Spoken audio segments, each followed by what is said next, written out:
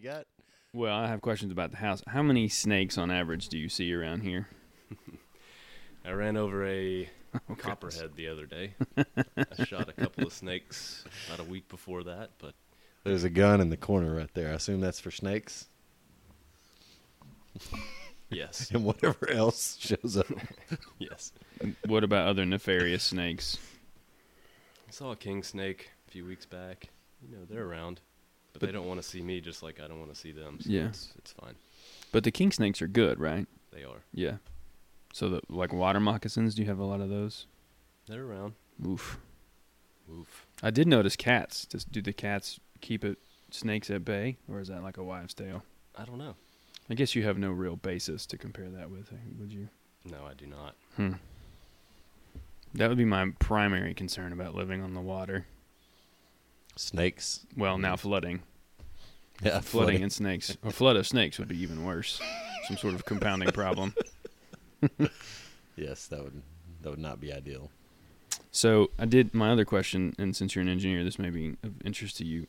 How tight or lack of tight is this house relative to like heating and cooling?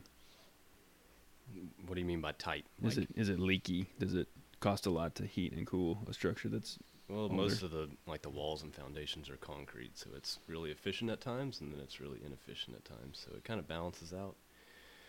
When's the inefficiency manifested usually? It's more so in the winter, the dead of the winter. It's really hard to heat.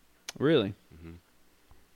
Why would that be the case? Do you know? Like what All the thermal heat, properties? all the heat rise to the top, I guess.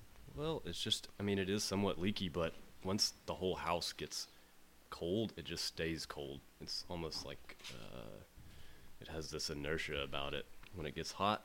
So after the summertime, it'll stay hot for a couple of months. I can air condition it, but it just stays hot, and it just will warm itself back up. But it's nice going into the fall and into the spring because it's just So like if there's a lot of concrete, does the concrete just like soak up heat, keep it for a long, long time? That's interesting. And you've lived here for 2 years? 2 or 3, yeah, at least. Were you over here a lot? I guess when you were a kid, when your grandparents lived here and all that. So Yeah, been here my whole life. Yeah. Do you have like plans to like do things with it, or you said stay in concrete? I didn't know if that was the extent of your. Yeah, I mean, I've got projects, but I don't know. Just here and there, whatever I feel like doing at the time. I mean, I've done little things, but I don't have big projects. I mean, I think most of my larger projects are outside because that's where I